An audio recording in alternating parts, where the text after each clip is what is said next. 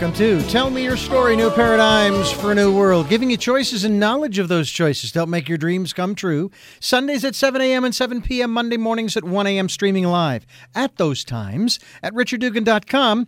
Podcasts are available both on the website of richarddugan.com homepage as well as the radio shows page, and also on SoundCloud, iTunes, TuneIn Radio, Spotify, Stitcher, Player FM, and a lot of other places folks are reposting our interviews to. We thank you for doing that.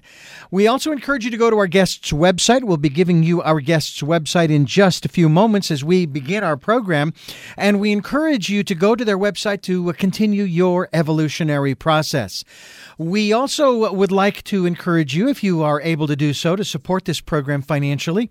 We do have a PayPal and Patreon account for security reasons so that you can support us financially with peace of mind.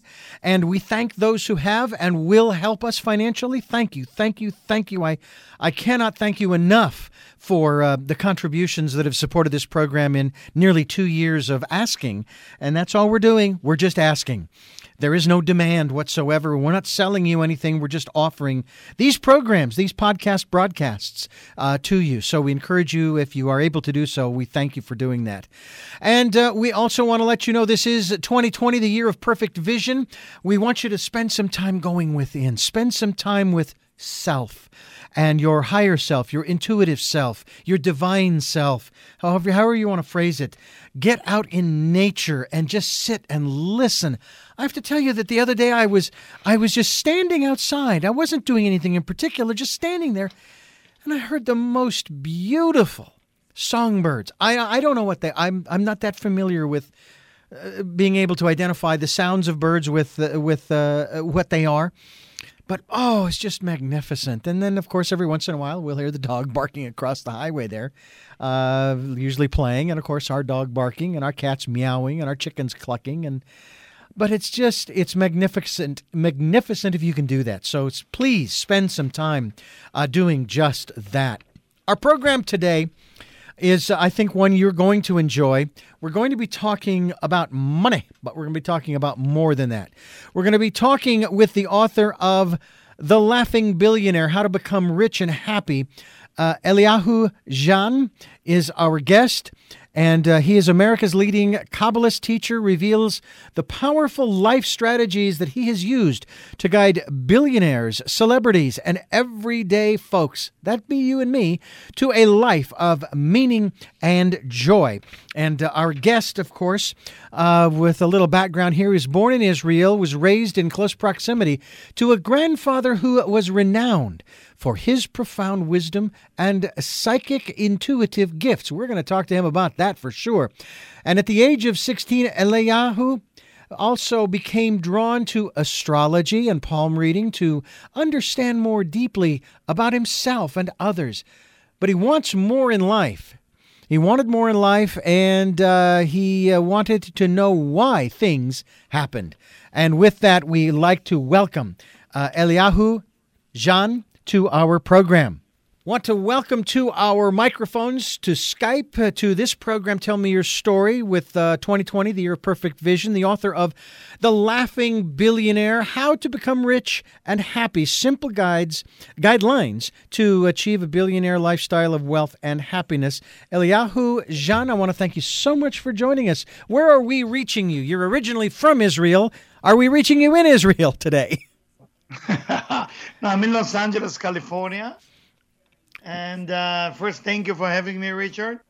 I read your story, which is a fascinating story and really exciting and inspiring at the same time. Well, thank you for having me. Well, thank you very much. I appreciate that. One of the areas that I certainly want to jump into, certainly everybody is, especially today, as you and I speak, everybody is feeling what is referred to as the pinch. And what's real interesting, and I don't know about you, Eliyahu, but I have felt a sense of optimism from the very beginning, even back in December. November, I think I didn't hear about the virus, but now December, there's something going on in Wuhan, China. I don't know where that is, but it's in China. And hopefully they'll get that under control and we won't have a problem. Well, they didn't, and we do. And obviously it's affected us. Let me ask you, first of all, your perspective on this. We hear an inordinate amount of discussion, and maybe more than we should, in my opinion, and that's all it is an opinion, about the economy. And it seems as though there are those who are dead set on firing it up again. And yet they want to fire it up again, but we know very little about this virus. We know very little about the effects on the human body after someone survives it. Now they're saying there could be some brain damage, let alone some lung problems, if it doesn't kill you, if you have pre-existing conditions, and so on and so on. And yet their most important aspect is the economy, getting the country going again, opening everything up and almost to say, hey, no problem, it's going to be fine, we'll make it through. And I'm just curious about your perspective when it comes to something that is threatening humanity. If it takes humanity out, there is no economy, is there? There is nobody who can buy and there's nobody who can sell. Yeah. That's what you're exactly saying. So yes, economy is running, I don't want to say too negative, like it's running into whole, it's more going through a transition, to a change. Mm-hmm. Economy is not going to be the same. And I'm teaching a few people who have a lot of money, and I teach a lot of people who don't have money. And I hear both sides, and I advise both sides the same.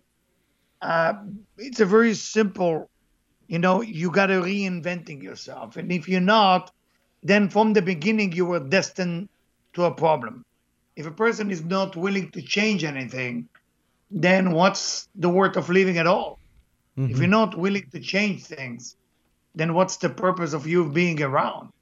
And that's really what it's all about. Yeah. It is extraordinary to me, and I don't want to start out on a negative note per se, but you have a chapter in your book 4, Facing the Dark Side of the Enslaves. That enslaves us. Let me read that one more time. Facing the dark side Please. That enslaves us. And I know that there are a lot of people who feel that way, that the system is, in a manner of speaking, to quote a presidential candidate, the system is rigged to benefit the 1%. And that the 99%, they don't stand a chance. They don't stand a snowball's chance in hell. And yet, I have to tell you that it seems to me that those people who do believe that it's a system that enslaves us, maybe they have the wrong perspective, or am I looking at it the wrong way? When I wrote about slavery in my book, there is different type of slavery. There is slavery, a group of people who you start leading in a concept. You're not going to do everything perfect, but you need the people to support you in whatever you're doing. Yes, might be the leader are doing the wrong or the right thing. It's not for me or anybody to judge, because we can't see the future. Whatever seemed right now might be wrong later. Whatever seemed wrong right now might be right later. So we can see the details. But the one thing, spiritually talking, one thing that I see with this virus is how these things will help us to become a group or community, a global community. I'm not talking about just American community. Right. A global 7.2 billion people who are going to start looking for one another. Hey, I have that problem. What do you do? Hey, well, I have that issue last year. That's what I did. We need to start talking to each other. I mean, unfortunately, we're investing so much money in more weapons to defend ourselves because we live in fear. I don't think that Corona was the only fear. We live in fear before Corona. We just give it a name now. So until we don't deal with the fear we have from one another, and everybody pulling a gun or knife or a missile at me if they disagree with me, then it's a problem. That's the real problem. So economy, we have enough food for everybody. There is enough food. California by itself can sustain all the United States with food, So if we look at that physical aspect, we remove the politics, we remove the whole concept of competition in the wrong way. We forgive the one who hurt us. We move on to build a friendship. We can do it, but humanity needs some change. And we have social distancing before it was a corona. We were only getting closer after we have a drink or a smoke, and we get closer. And even that getting closer was not as strong as it should be. I think that's whatever we're going through right now will change the world forever in a good way. And from astrological point of view, those of us who believe in astrology, we're going to see the fruit of the effort after mid-June, after June 17. So is that may I place that under the category of a prediction? Prediction. It is a prediction, okay. Yes. When a different radio channel talked to me in December, and I said, I'm not worried about the first few months. I'm worried more about May. And they say, why May? I said, because in the end of May, there is a lot of retrograde in the chart of the world that is going to happen. Business-wise, chaos, war. I just hope that in the next month, till the end of June, we will do well. And after that, things will get better. Yeah. So we just have to learn patience. And I think our generation have to learn a little bit patient, a little bit waiting. And because the fruit is already there. All what we're missing is just waiting a little bit so we can get there. So if we're pointing the finger who's wrong, who's right, we might be right, but it's not going to add anything to the global community. That's my opinion. Yeah, I was just going to say that, pointing fingers, how is that helping to solve the problem? Because it really isn't. And a lot of the negative commentary on the radio and television also is not helping. I mean, and I hear this a lot because I'm working for a news and information station. We have both liberal and conservative viewpoints on this program. I'd like to try to stay in the middle and stay out of the fray because it doesn't serve the purpose of uplifting and moving humanity forward and moving our civilization forward. We've been looking for those new ways of living forever. I mean, and then with this program, for the past 12 years that we've been doing this program, that's one of our slogans is looking for those new ways of living, new paradigms for a new world, and providing people with choices and knowledge of those choices so that they can help to fulfill their dreams. They can make their dreams come true. And it just seems like there are people out there who are hell-bent, if you will, on just squashing everybody else's dreams for the sake of their own. And yes. I kind of came up with this interesting comparison or twofold or two-pronged position. Number one, in our Declaration of Independence for this country, basically, and I'm going to try to remember it all. I used to be able to recite it word for word to the beginning and end because it's not that long. We, the people of the United States, in order to form a more perfect union, establish justice, ensure domestic tranquility, provide for the common defense, promote, now this one is really important, promote the general welfare, and secure the blessings of liberty to ourselves and our posterity, do ordain and establish this Constitution, blah, blah, blah, blah, blah. Okay, so within the Declaration of Independence, it's talking about we, collectively, the people. It's talking about tranquility. It's talking about promoting the general welfare and securing the blessings to our posterity, future generations. And then we have another group of people who want their individual constitutional rights. Mm-hmm. And so my question to them is, how are you going to balance your right to do whatever you want, when you want, where you want, how you want, to who you want, with promoting the general welfare, securing the blessings of liberty to the posterity, and bringing about tranquility. Explain to me how you're going to do that, because if you are hell-bent on just having your own rights and doing whatever you want, you can kiss your posterity goodbye and your posterior because, as we just said, as you just said, you'll have nobody to buy and nobody to sell because everybody will be dead.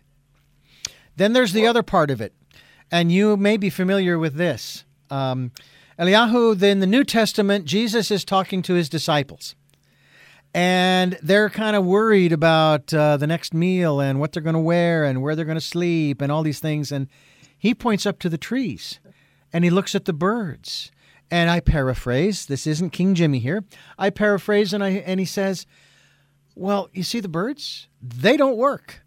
They don't punch a clock. And yet they're taken care of. How much more will your Heavenly Father take care of you? And you were created specifically by the Creator. And those are the two, I don't want to say they're not paradoxes. They go hand in hand. On the one hand, on a material level, you can take the whole constitutional thing that I was talking about. On a spiritual level, you take the biblical example that I was presenting and saying, and this is how I believe, Eliyahu, the universe, the universal force, God, the Father, whatever name you want to give and use, and there are a lot of names to use, is going to take care of you. Trust. Talk to us about those elements, especially when we talk about, and I love the title of your book, we talk about the laughing billionaire. I noticed it wasn't millionaire.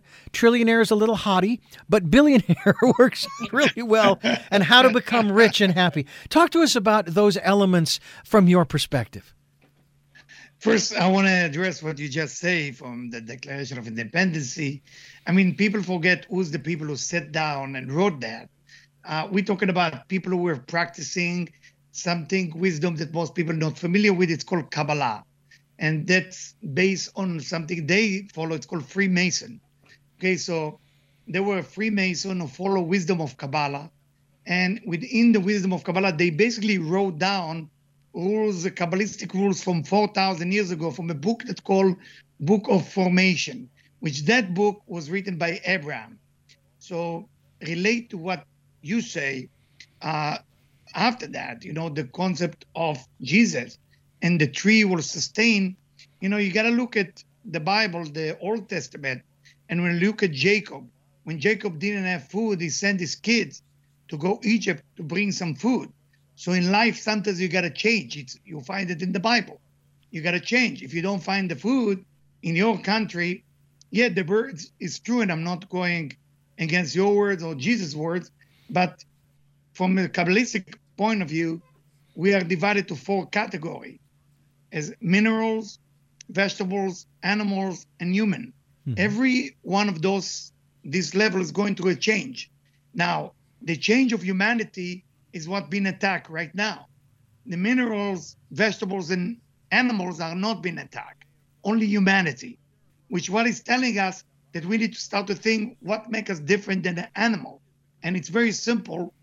Our desire to receive, our selfish desire, is much greater than animal, much greater than vegetables and minerals.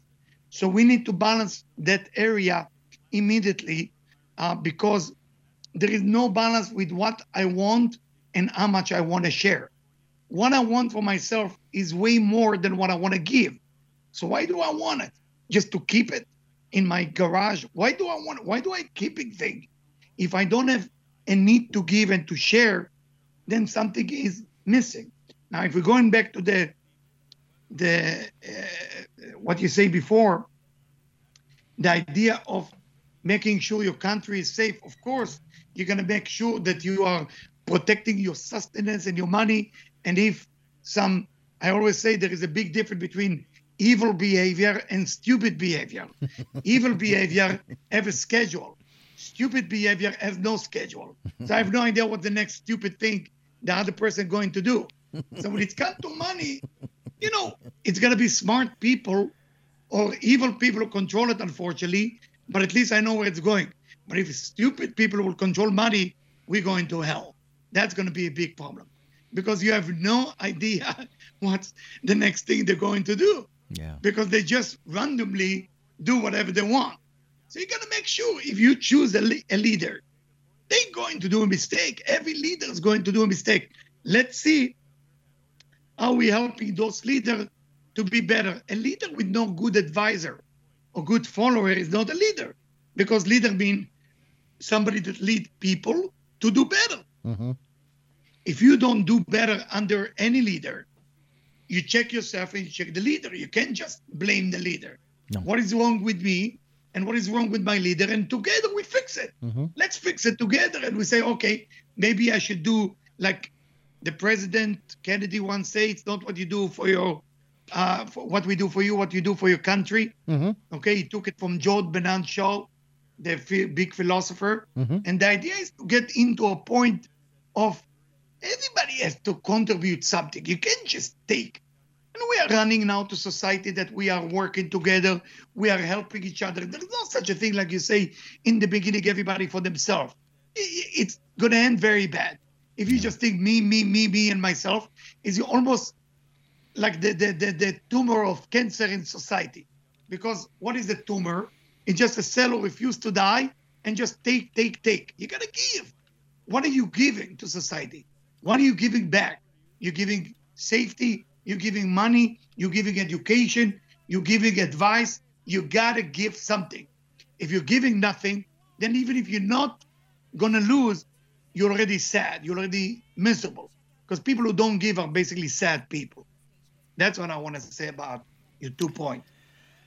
I tell you that the Kabbalah is something that has always intrigued me.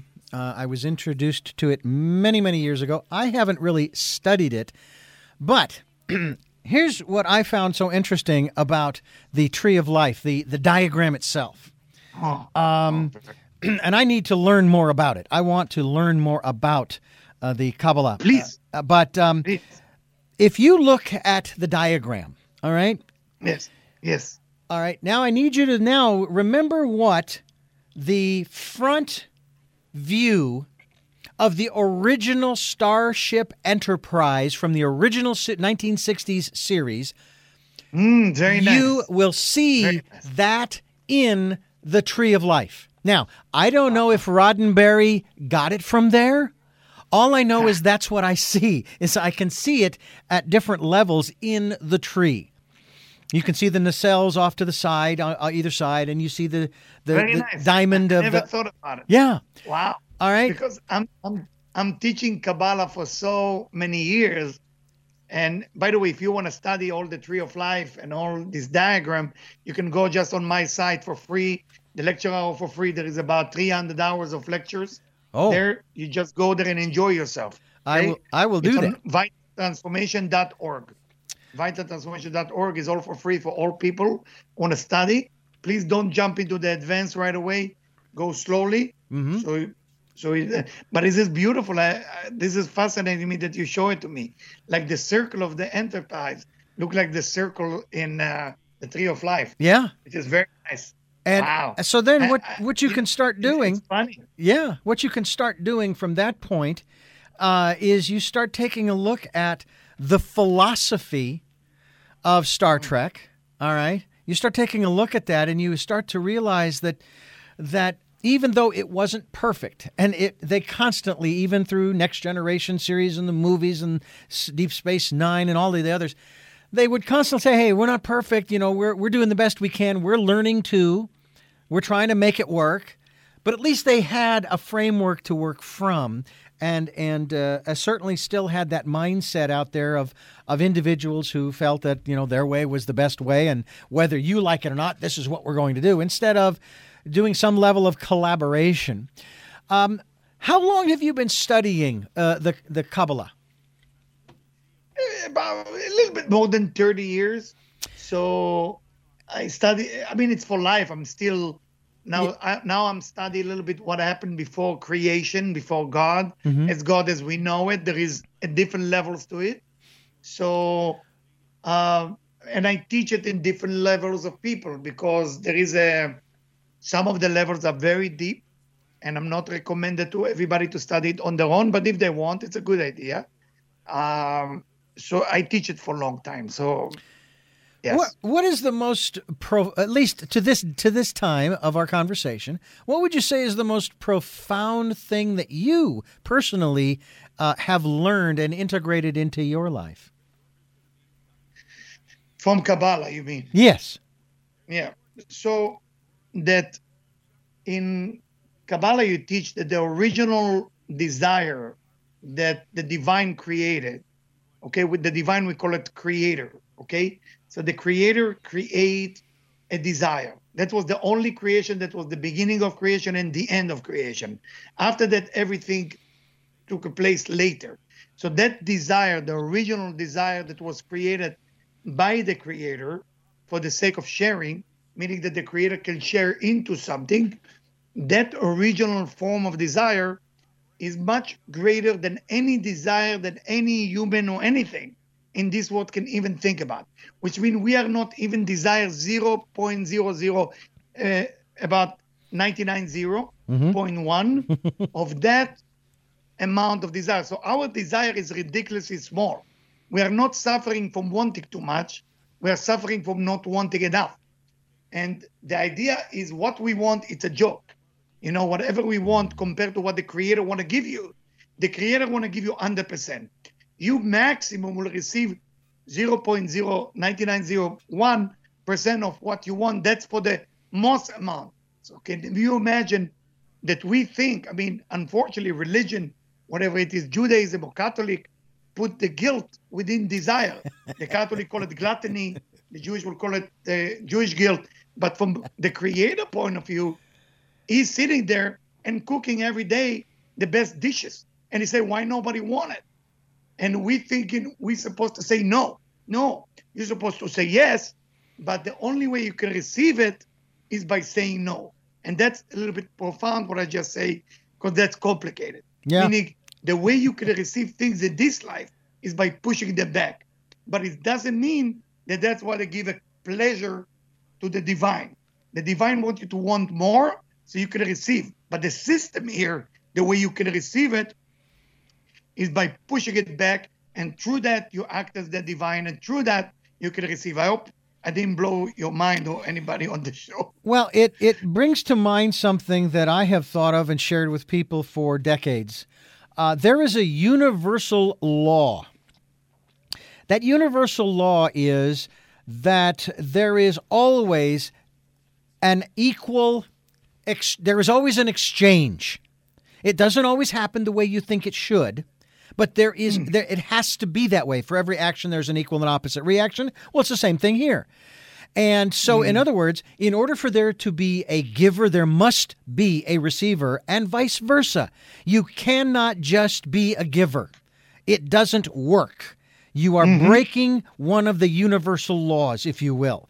And and I think that that's kind of what you're saying. But at the same time, when you say that we need to want more, we need to know what it is that we really, and this is deep down inside, what we really want, what we really desire. Not, and I don't think it's in the category of, well, Eliyahu, I want a new car. And I want a big 2-story house, and I'd like to have a 7 or 8 digit annual income, and do what I love to do. And let's see, I'd like to have 5 wives. You know, and and that list goes on. That is not what you're talking about at all, is it? When people tell me that, I say this is great, but it's too little. You're asking for too little, and that's usually wake them up. You know, because we are emotional creature, so we are looking to be happy. That's one of the reasons I call the book The Laughing Billionaire. You know, we want to be happy. So you can have all the money in the world. It's not going to make you happy, but it's going to make you a sense of safety, and I can be happy tomorrow because I have enough money to play with. But we know what happened when the person gets to the age 72, they look at their domain, they look at what they have it all. They have the wrong friend who like the money, they have the wrong family. Everything is wrong in their life because they develop only one muscle. And the one muscle they develop is the physical muscle of making money. And now they deal with life and they say, I want to be happy. Well, happy is an emotional talent. It's not a physical talent. I'm so sorry to tell you.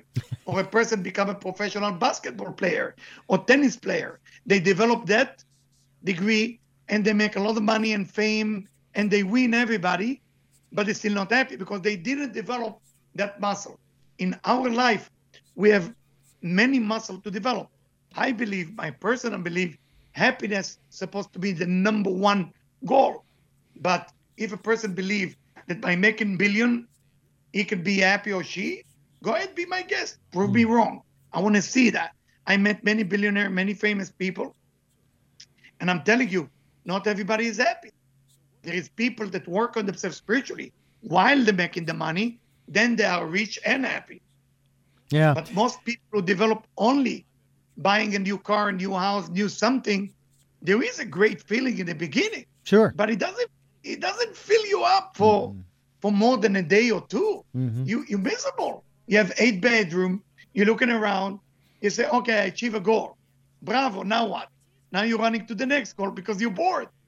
But if you say, I want to be happy, and I'm also going to be rich, and I'm also going to buy a house, and I'm also going to do something, no problem.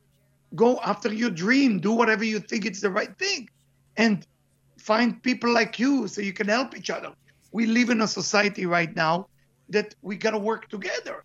And you can help me and I can help you. And let's achieve a dream together. Why not? Let's dance together. Why not? Yeah. It's great. If that make you happy, let's do it. But if it make you miserable, why are you doing it to yourself? It's nobody's sign for something to say, I should feel bad and then I should feel good. No, I feel good now and I will feel better later. You don't have to beat yourself up. You are here to fall in love with yourself. You are here to be happy. And then you can give more happiness to others and you can love others. If you have, you can give. But if you're miserable, many times I hear husband or wife involved in a relationship, they're not happy. And they try to fix each other. What are you doing? You're never going to fix anybody. What are you doing? Shame. Yeah. I mean, they say my wife is like a tiger and I want my wife to become a zebra. And I said, you want the bad news right now or in 2 years? Say right now.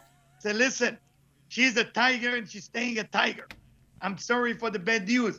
Now you tell me what you're going to do about it. You want to change yourself? You want to change your vision? Or you want to change them? You can only change your point of view. You cannot change the thing. You know, when I was in Israel, I worked as a farmer in a kibbutz. Kibbutz is like, how do I describe kibbutz? It's almost like a socialism village that everybody work for no money and we work for each other. So I work with the cows and the chicken. And when you work with a cow, you get really dirty, really, really dirty. Because your feet, your leg get mixed with the mud and something that seemed like the mud, but it's not. And it smelled really bad. And I remember my partner was Uri, and we both working really hard early in the morning. And he get really angry because we tried to date some girls and we couldn't date anybody because as we go to the dining room, we come really dirty. And he used to complain, look at us. And I said, Uri, we take a shower, we clean ourselves, then we become normal again. And I believe this is life. I can't change the mud. I can't change whatever look like mud. But I tell you what, I can get out of it. I can get out of it and then later on clean myself. If you marry to the wrong person, I'm sorry for the bad news, but either say goodbye or either, learn to live with that. But what are you doing to yourself? Why are you beating yourself up or beat them up? No, we are not here to change people. We're here to change ourselves. Yes, yes. You also bring to mind another quote from one of our other founding documents, the preamble to the Constitution, that talks about how we have these inalienable rights given to us by God of life and liberty, but the one that springs to my mind here and what you've just talked about is happiness. Oh, I'm sorry. No. It's the pursuit of happiness. We don't get it. We can pursue it. We get life, we get liberty, but we don't get happiness. And I look at that and I go, well, wait a minute. With everything you've just said, Eliyahu, it seems to me like we don't pursue, we can pursue it, yes, but it is possible to have it. You won't necessarily have it 24 hours a day, 7 days a week, okay? Because we are emotional beings and we are affected by our the outside stimuli, right? Yes. But it just seems to me like there will be those moments when you will have achieved happiness. And it seems to me that when we talk about wanting more, you say that all of those things I listed, the material things, that's nothing because there's so much more. And I think about that in terms of, for example, going back to Jesus talking to his disciples who were in a bit of awe over the miracles he was performing according to the Old Testament. And he's like, wow, this is really cool, man. Hey, could you show us how to do that stuff? And he basically says, once again, I am paraphrasing here. He basically tells them, this stuff? You mean water into wine and raising the dead and all that stuff, healing? And sure, I can show you how to do that. But here's the deal. This is nothing compared to the greater works that you are going to do. And I believe that those greater works, or that greater work in particular, is the transformation of our lives. Your thoughts? Yeah. I mean, when we talk about Jesus, I have to relate it to more the historical event, who he was. And basically, I studied from a Talmudic point of view and who he was, his teacher, and what did he study. So basically, Jesus lived in a time called the Tanaim. The Tanaim were people, all of them resurrect the dead, all of them walk on water, all of them fly. So we're talking about generation doing the second temple, the Jewish temple, and in the end of the destruction of the temple. Mm-hmm. So we talk about around 2,000 years ago, okay, when people like Rabbi Akiva or Rabbi Shimon Bar Yochai, all those rabbis were practice that method. And the idea of walking on water, of course, it's in the books of Kabbalah. It's all in the book of the Kabbalah and how to do it, how to fly, how to teleport yourself, how to be able to foresee the future. Everything is there. And for the person to get to that level, so they can do that, is first, there is two levels. First is study, and second, it's called simplicity. It's two levels you can tap into that wisdom. So in the time of Jesus was not especially in his time because everybody did that. All the rabbi in his time and his master, Rabbi Zerachia, if you read, it's all on Google. I mean, and Christianity was basically discovered later by Paul, or who we call Rabbi Shaul. And Rabbi Shaul was a rabbi that basically explained, and the disciples of Jesus, as it mentioned in the New Testament. So the whole concept of Christianity came about 250 or 70 years later. When you look before that, it was more a concept to make the simple human being believe that they have power within them. That was the mission of Jesus. He made human being believe in two things. He removed people from paganism, not to believe in idol worshiping, and to believe in the concept of the divine and God. And second belief is to believe that the Messiah eventually will come. That's the two essential, strong belief that I believe, again, injected within the mind of humanity. That's the two things that he brought.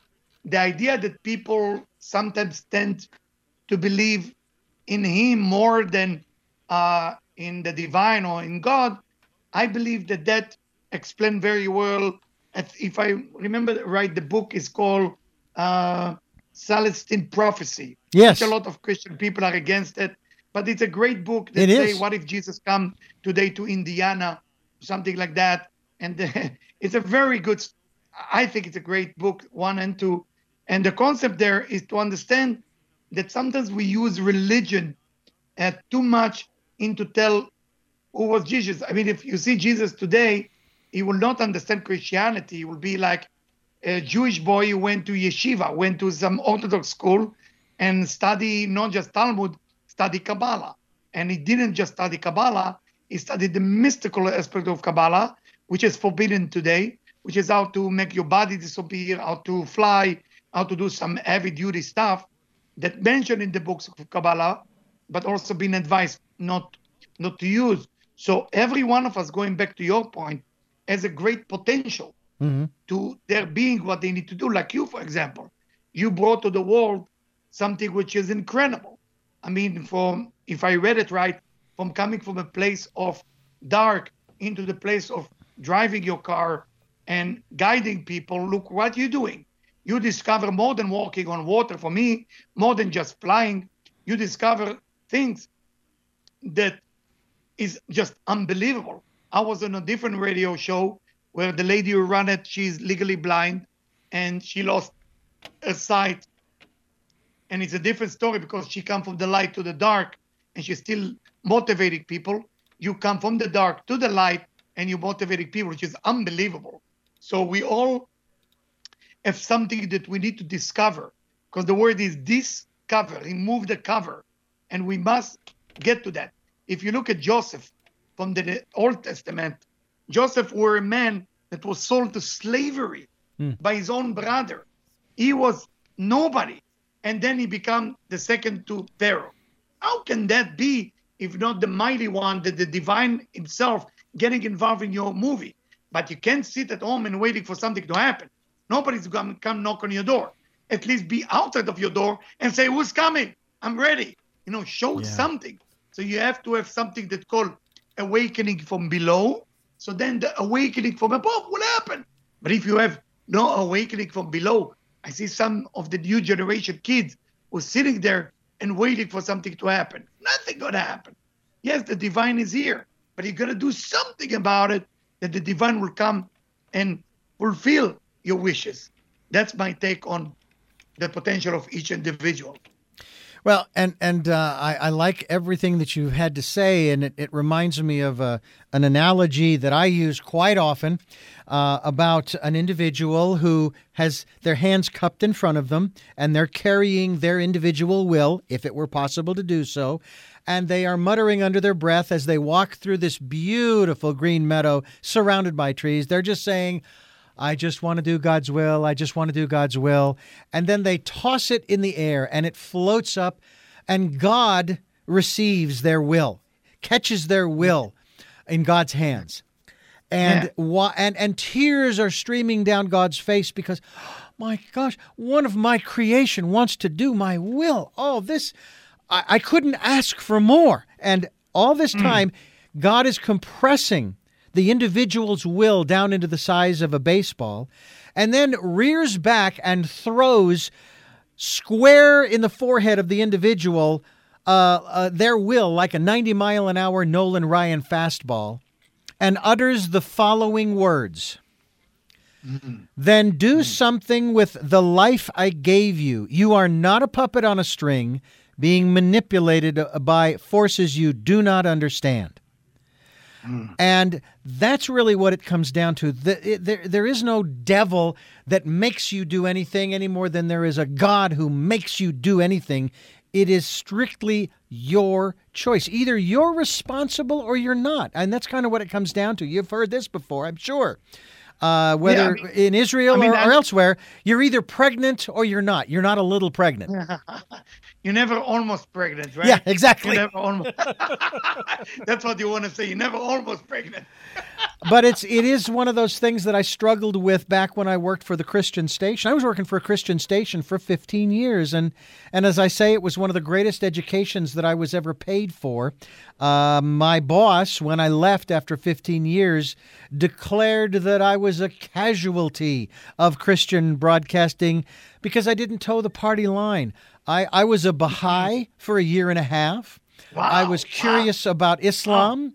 I was reading books. I've got a book at home that I interviewed the author of. He channeled Paul. Basically, this gentleman was channeling Paul, who was trying to basically explain the letters or the epistles in the New Testament to the current to this generation. My observation, for example, of the writings of Peter and Paul, any of the letters, the epistles, anything after the book of Acts and before the book of Revelation, if the people had just gotten the message in the first place, none of those letters would have been needed and the New Testament would have been much shorter. But the people didn't get it, and they were fighting amongst themselves. And no, you do it this way. No, you do it this way. And no, you can't do that. And yes, we can do that. And it's like and it's like no different today. I mean, when we're dealing with this issue with the COVID virus, because we know so little about it, everybody's pontificating as to what we should or shouldn't do, what we can or cannot do. And we have the strife in the world that we do, and we're looking for the peace. I want to talk to you about your grandfather and his psycho-intuitive abilities. Yeah. Did you sort of kind of in a way inherit that? Did you have to develop it? I don't know. I mean, many people ask me that. My mother believed I took it from my grandfather. Of course, she believed I'm her son, so she loved me. But I can't answer that because how would I know why do I have it or why I was giving that to? I will tell you that I had merit to know my grandfather and my grandmother. And I wasn't thinking much of him when I was young because I was a rebel. And I tried to find that there is no God in everything. I want to prove scientifically that there is no God. That was actually one of my missions when I was young. And as I'm trying to prove it, I realized I was wrong. So it's kind of a weird journey that I have from age 16, trying because my mom put me in Orthodox Jewish school, yeshiva. So I have to study. I was forced to be Orthodox. When my mother come from a generation of Orthodox Jewish family from North Africa, my father grew up in Sicily, who was against anything to do with spirituality or religion. So it's a weird situation I was in. So I had to learn to live with both belief, and it was much easier to follow my father, which is only business, no spirituality. But as I'm growing, I start to rediscover that there is some truth about God. There is some truth about spirituality. And I'm happy it happened this way, because it didn't happen because I have to. It happened because it was my personal experience. Mm-hmm. And when I start reading people, whatever it was, face reading or palm reading or astrology or psychic reading or talking to the dead or something much deeper, my father used to do something like that, but he asked me never to do it. But thank God I didn't listen to him, as they say. I did go ahead because I'm a rebel. And I didn't know that it's special until I moved actually to America and I start giving lectures here because I'm a writer. So I wrote that lecture for somebody else. And it was so complicated to give the lecture that the speaker in New York City asked me, Eliyahu, I think you should give it. It's too much for me to give it. I said, I'm not a speaker, I'm just a writer. So please, and my English is not that great. So here you are, you give the lecture. I said, no, I'm not giving that lecture. I find myself in front of 200 people, Lexington Avenue. I remember the street at 50th Street. I forgot the name of the hotel. And I'm giving the lecture there. I'm so nervous. And that's how it started. And the TV reached out to me, the radio and celebrity. And I was very young then. I was 25. And then I start traveling the world with a lot of knowledge, with something that I didn't want to do. I just want to write about it. I never want to speak about it. And then people start coming for reading.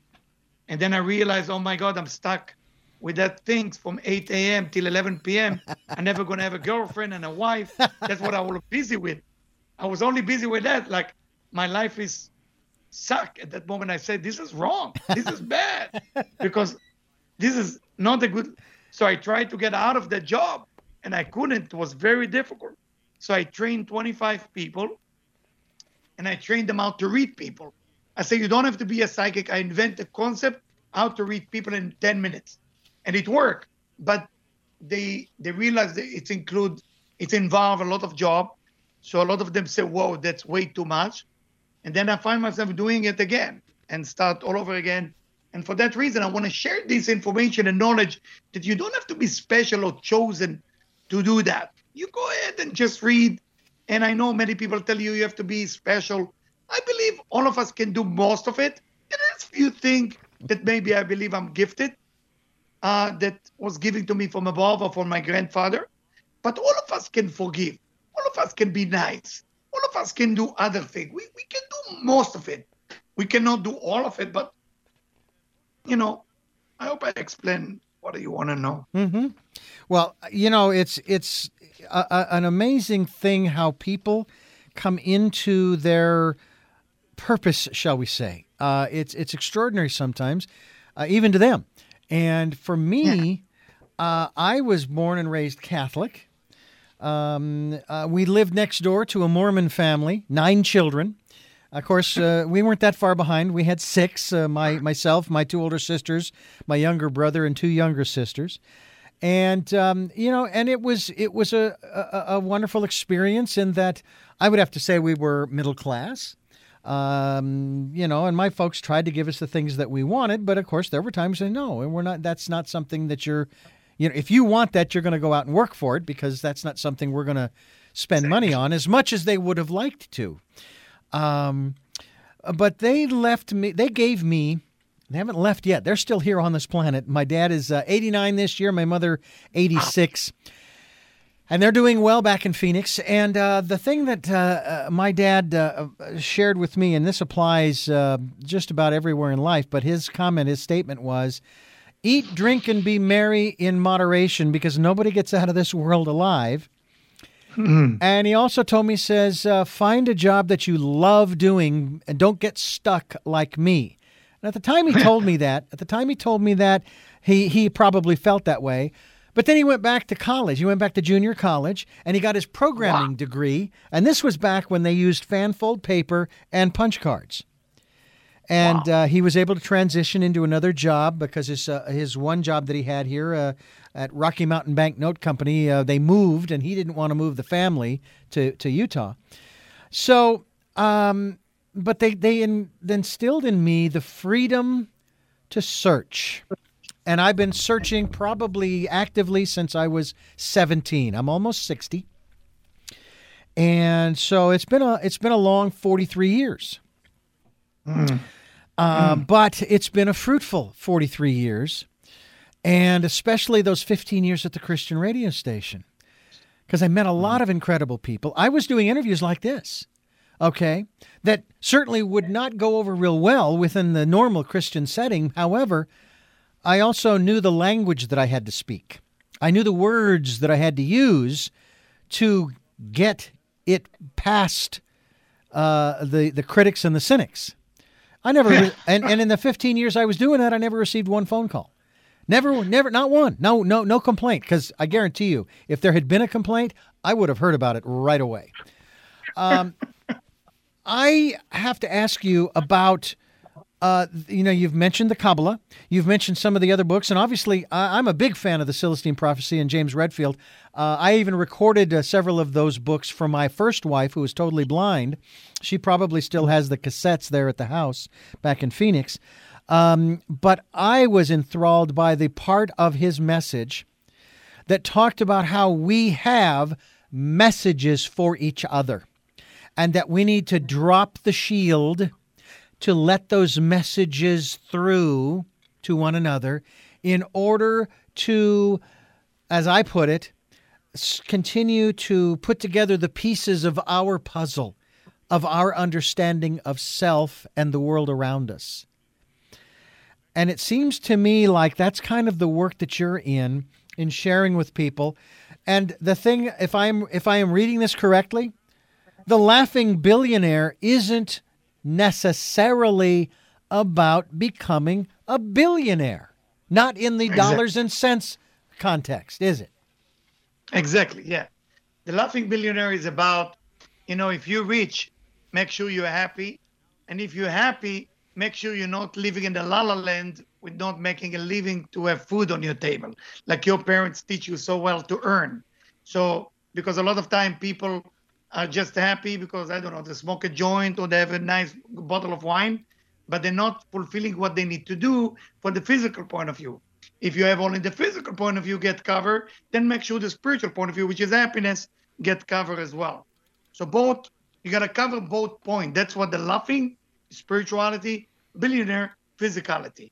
You got to mix both sides, and then it's going to work for you. That's definitely going to work for you. Well, I encourage people to find out more. We're going to tell you right now where you can go, and I've got to jump back to my other window here. There are two websites, but I think we're going to focus on, because I'm sure that one goes to the other and vice versa.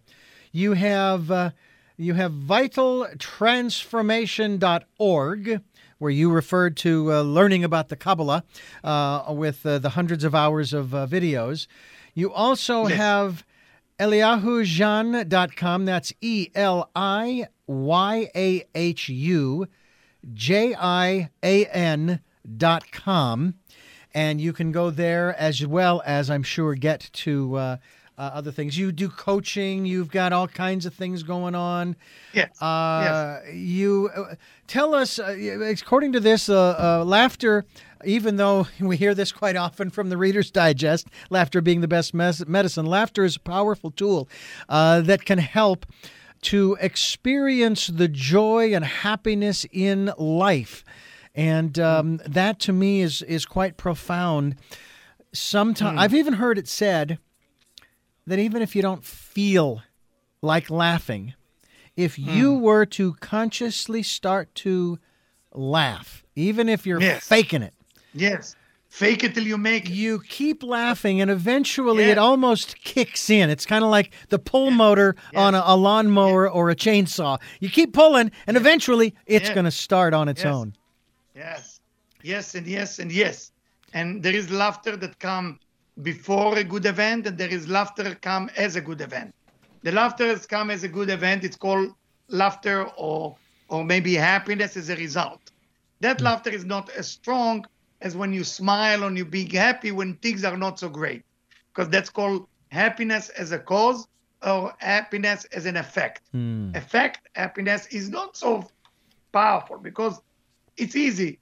You win the lottery, your wife or husband love you, everything just work out. You're perfectly healthy, you'll be happy. Yeah. Hopefully you'll be happy.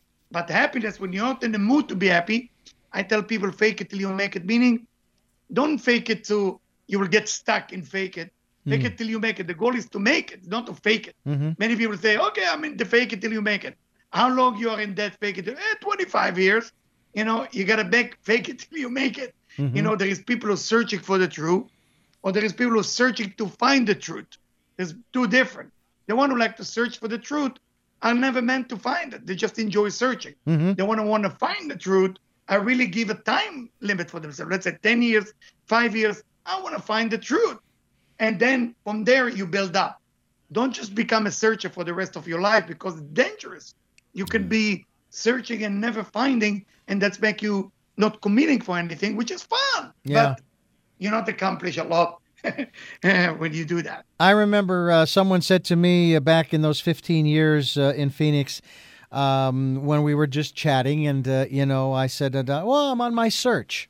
I'm on my search. And they said, well, once you find Jesus, your search is over.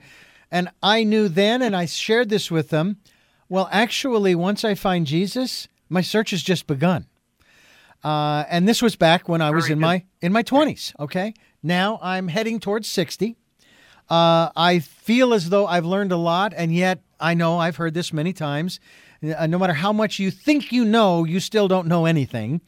And that's really true, because I think what's really important, and this is, I think, something that you are really trying to share with our listeners through the Laughing Billionaire, is that the real destination, if you will, and I hope to enjoy the journey as well, as they say, but the real destination is finding that equilibrium, that equanimity, that tranquility within, that peace and calm, to where you're not swayed back and forth by the external world.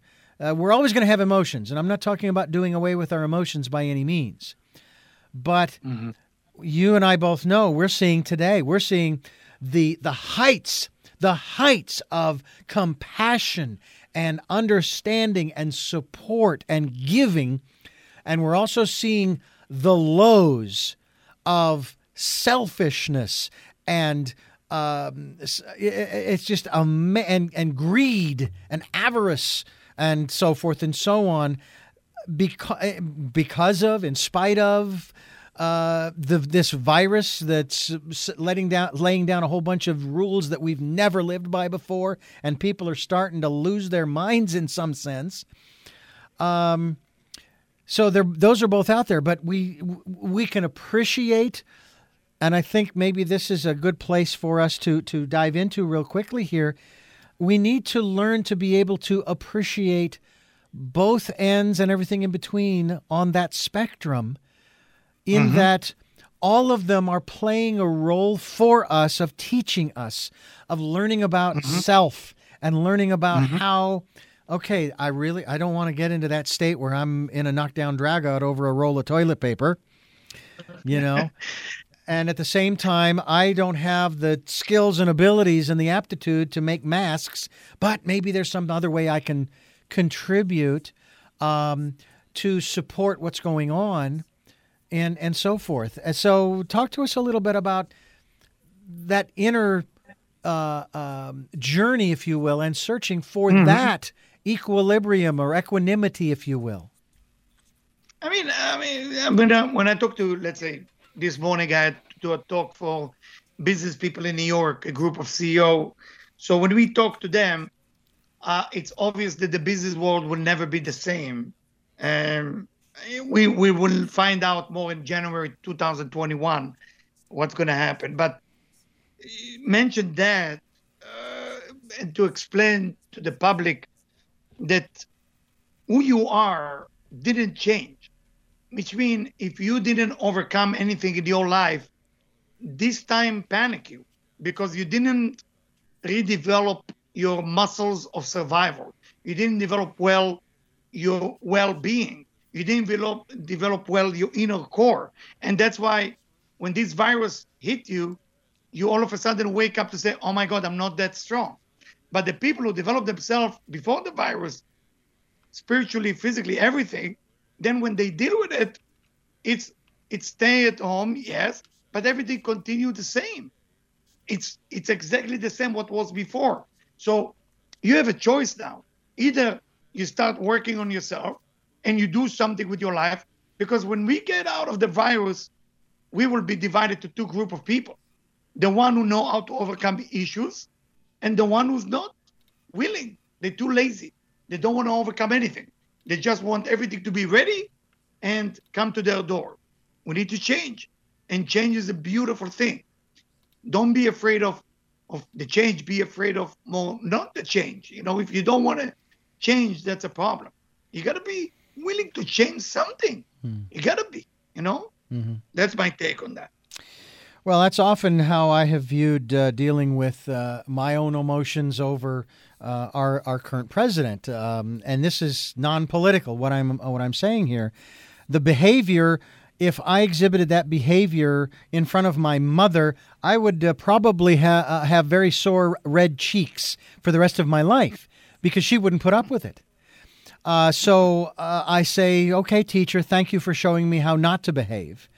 But I've also gotten to the place where I try to come from a very humble place, a very selfless place, a very wanting to help and support place, and asking the question, what is it that you are so afraid of that it causes you to behave and speak and act in this way? You know, and I'm not asking you to change. That's entirely up to you. I'm asking for my own benefit so that I can better understand and then put it aside and I can move on with my life and the work that I am here to do. Because I think that's what's happening with a lot of people. They're getting wrapped up in personalities. That's like personalities are irrelevant. You are what's important. You have to take care of you first. That's from what my wife tells me, because she's been in survival courses. The number one rule in survival training is take care of number one. Because if you don't, you can't help anybody else. It's true. It's absolutely. It's like the airplane. You know, when they tell you with the mask, make sure you take care of yourself and then others. That's true. Yeah. That's true. But while you're taking care of yourself, just don't fall in to get used to it and don't see nothing around you. Exactly. There is Exactly. there is people around us who really need us right now. And our organization, my wife and me, making sure to help as many people in our neighborhood and people who don't have food or different things. We're helping first responder in New York. So you got to help people. You got to be there for people. Yeah. But in the same time, the best thing I can help people with is education. I give education for people to make their life better because I want them to be dependent on themselves, not depend on any guru or somebody. Otherwise, it turns into codependency. Yeah. And it's better will be that they trust themselves. Yeah. So I think your wife is right what she's told you. Yeah. Codependency is so 90s. It's just so 90s. It's,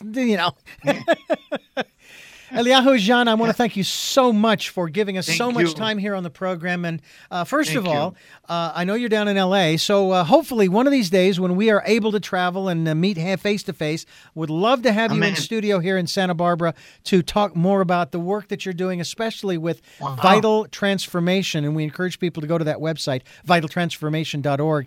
But yeah, I would love to do this. And you know what? We'll do it again on Skype or Zoom, whichever, in the not-too-distant future. Wife can come for dinner one time. I cook pretty well. Maybe you can come here. Oh, I'd love it. I would love to do that. I would love to make the trip down there and visit with you. We will stay in touch for sure. I have 3 final questions for you, but first of all, I want to remind our listeners, vitaltransformation.org is the website we'll be linked to.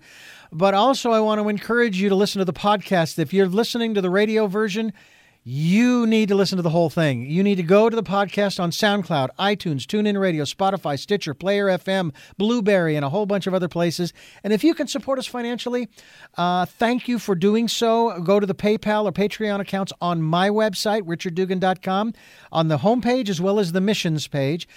Do what you can. We'll take energetic support as well. And we greatly appreciate those who have and those who will support this radio broadcast.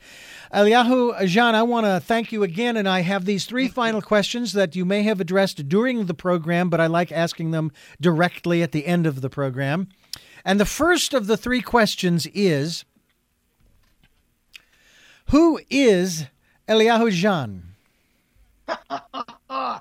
Eliyahu Jean is just an advisor that advises people how to find their true potential. What is it that you hope to or want to achieve through the work that you're doing now? To work with other spiritual leaders together on one stage and to guide millions of people globally in different languages to a better lifestyle. And finally, what is your life's purpose? My life purpose is to get the information that come from esoteric or mystical levels and share it with human beings that sometimes not always get those answers. So it will be publicly. It will not be kept just for special people. So everybody can have the information. Well, we will stand with you and facilitate that as well. You wouldn't believe the volumes of books that I have at home of an esoteric nature. It's just been fascinating to talk with people and read some of these works and just begin to take in more. And I have to tell you, before we wrap up, I read one book, and one word seems to come from it for me that I really have enjoyed. And it took me several years to finally finish and read this book when it came out in Audible. And that is Stranger in a Strange Land. And the word is to grok, or to assimilate, as I interpret it, into every cell of your being, down to the subatomic level, to make that which you believe, that which you know, a part of your being, that it is your being. But make sure that it rings true for you. But at the same time, know that you can always change it. It's not set in concrete. And that's part of the transformational process. So, by the way, I don't know if you've read Stranger in a Strange Land.